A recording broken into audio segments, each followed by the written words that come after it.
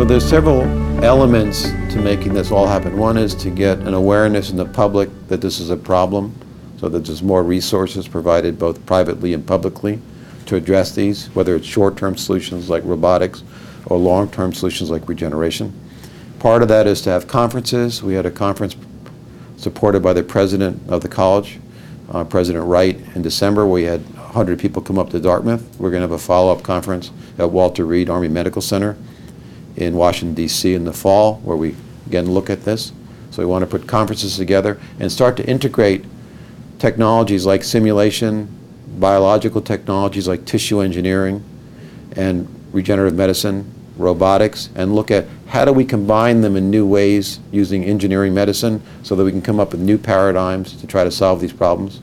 So this is a long-term research effort, but on the short term, there may be products we can produce that can help people right away, whether it's from the war or in civilian situations. And long term, we hope to come up with revolutionary things that can truly change the way we either practice plastic surgery or practice the way we do in terms of rehabilitation of patients, or most important is giving them independence back in society, whether it's just by their appearance or by their function.